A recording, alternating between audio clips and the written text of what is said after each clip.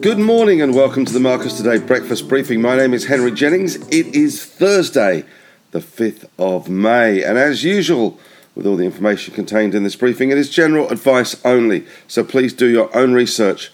Contact your own financial advisor regarding any of the thoughts, ideas or insights in this briefing. If you're listening to this on a podcast, of course, you can head on over to the marcustoday.com.au website and read our disclaimer in full. Otherwise, you can always pause the slideshow here if you're watching this on a video. All right, well, another extraordinary night, I guess you could say, in the US as we waited with bated breath for Chairman Powell to announce the verdict on US rates. And when it came good, or at least it came good for the market. And he did talk about future rate increases, which was what the market was hoping for. So we saw a 50 basis point rise in interest rates in the US last night, and he also said that the 75 basis point rise that the market was worried about was, at least for now, off the table, and that was enough to send the US stock market into an apoplexy of optimism. We saw the Dow Jones have its best day in many a year, up 932 points, which negates the 930 odd points that it fell the other day. So the roller coaster continues in the US. The Dow was up 2.81%, 34,061. Nasdaq cruising 3.19% higher, 401 points, 12,965. And the S&P 500 was also in the middle for diddle, back to normal, thank God for that. 2.99% higher, 125 points, 4,300 dead. And of course, with all this optimism on rates, we saw the VIX index fall 4 points to 25, 13% lower. As a result of all this, the SPY got really carried away with a massive 31-point rise, 0.43%. But of course, we will be watching and waiting for those NAB results, which are out, and I'll go into those in a little more detail. But for the US markets and overseas, it was all about that Federal Reserve announcement at 2:30 their time with the 50 basis point rise. Now we're going to get 50 basis points in June, 50 in July, and thereafter 25, according to the chairman, Jerome Powell. Whether that holds remains to be seen, but that was enough for the markets to take that as a very optimistic outlook. Of course, it is always a balancing act for the Fed to try and slow the economy without crashing the economy. In the past, it has been renowned as something that actually manages to crash the economy. When Paul Volcker, back in the early 80s, went hard against inflation, he managed to crush the economy completely. So it is going to be a balancing act for Powell and his buddies and the rest of the economists out there. As far as commodities go, last night we saw a big rise, a big jump in the thing that is driving inflation. So it's all very well to combat inflation with higher rates, but at the end of the day, one of the big things that is driving inflation is the oil price. And that was up nearly 5%, $5.14, $110.14 for Brent crude. And WTI up to 107.81, $5.40 up, 5.27% higher. This was on the back of the EU now looking to ban Russian oil imports. They are voting on this, and there's certainly some people or some countries that are not too keen on this, but it does look as if this is going to happen. It may take 6 months to bring it in, but certainly that was enough to get the oil price rocking and rolling last night. Other commodities, we had gold price down $1.80, $1868.80, down 0.1%. Iron ore eased 0.53%, 142.80, but China still closed for its holiday yesterday, down 0.76 of $1.76.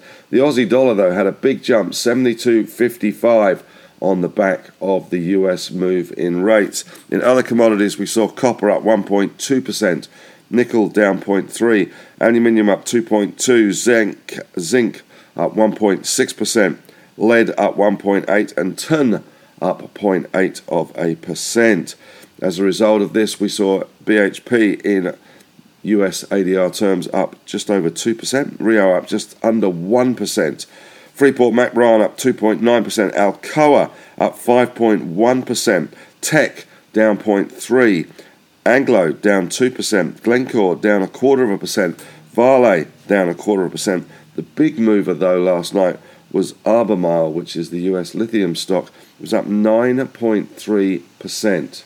So that does bode well for a little bit of a recovery, I suspect, in some of our lithium stocks today, which have been under some pressure in the last week or so.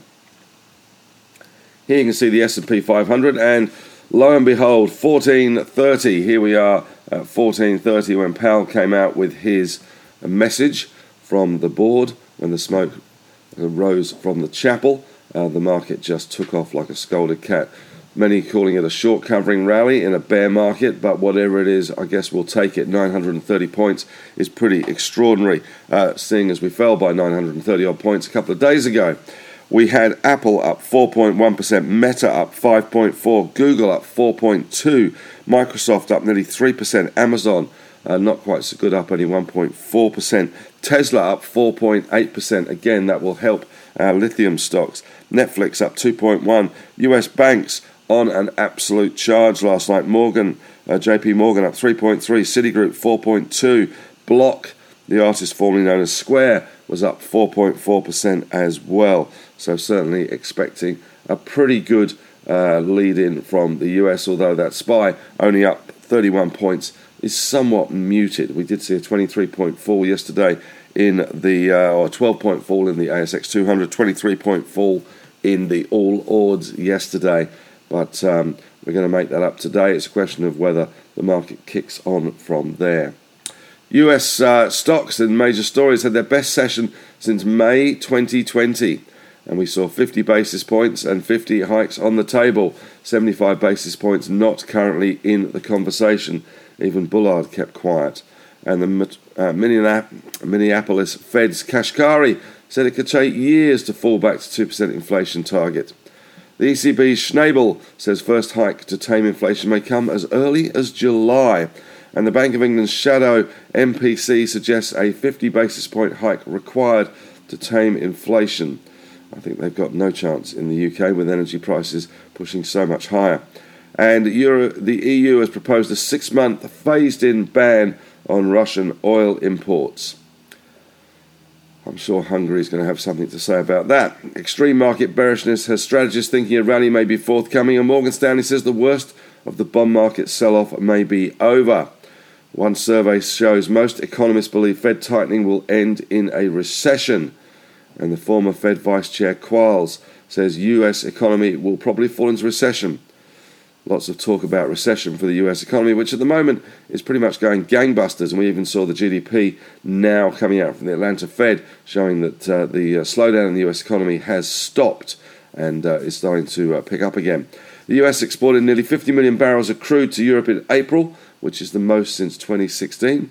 And Russian seaborne crude flows fall 14% week on week as European buyers shun Russian vessels. OPEC, which meets on Thursday, OPEC Plus, output up just 10,000 barrels in April.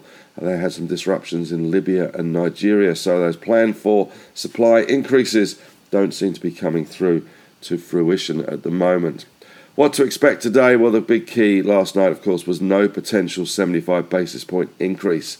50, 50, 50 and 25 thereafter is the way of things.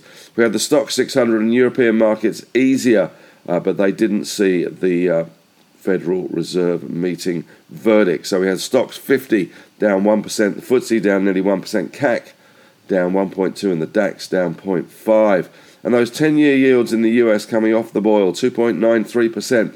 Australia, though, very much in demand still, 3.54% for Australian 10-year yields. Germany, 0.97%, up a smidge. But 2-year yields in the US fell 15 basis points. Those short-dated interest rates in the US did fall quite substantially, 2.64%. This morning, it will all be about the NAB result. And we have seen a $3.6 billion statutory net profit for NABs, 73 cents interim dividend, and SETI ratio of 12.48. And of course, that buyback, $2.5 billion has already been announced and commenced in May. Net interest margin was 1.63 versus consensus, which was around a 1.63 as well. Looking at the numbers, though, it does look as if NAB's no longer targeting cost reductions or absolute cost reductions by FY23 to 25.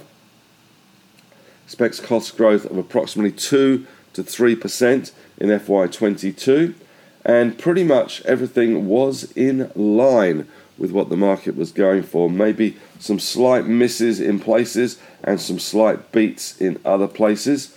We did see cash EPS $1.03, consensus was $1.05, and net interest income at 7.09 billion, consensus was 7.09 billion, and operating income was 1.74 billion, which was slightly below the 1.8 billion that the market was going for. But SETI ratio was better, and we also saw the net interest margin coming in 1.63, which was consensus.